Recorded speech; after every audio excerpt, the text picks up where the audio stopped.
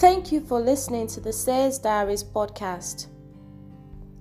Today, this is what the Spirit of the Lord says. The exhaustion you have been feeling is a sign that you are resisting the next stage of your healing. I previously commanded you to rest and press into me, but you insist on fighting with your own strength. Please understand that without the power of the Holy Spirit, you cannot win this war. So now, please listen and obey. Rest in me.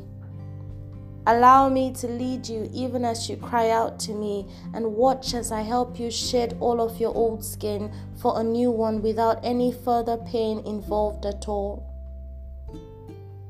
Your birthing pains are over, and now all that is left is for the sore feeling to go away.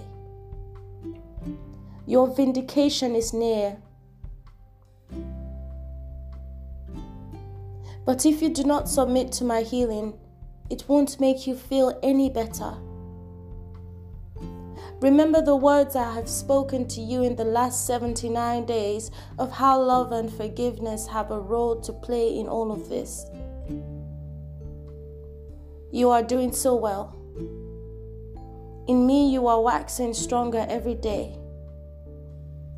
The dissatisfaction you feel is an increased desire for more of my glory to live inside of you. This is all I ever wanted, for you to want me more.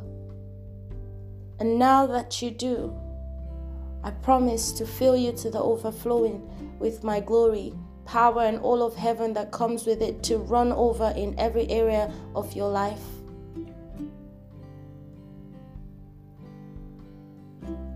The more you heal, the more you learn to carry this anointing, wield its power, and move in its authority into this land that I have called you to possess. This is the word of the Lord to us today. Until tomorrow, have a wonderful day in Jesus' name. God bless you.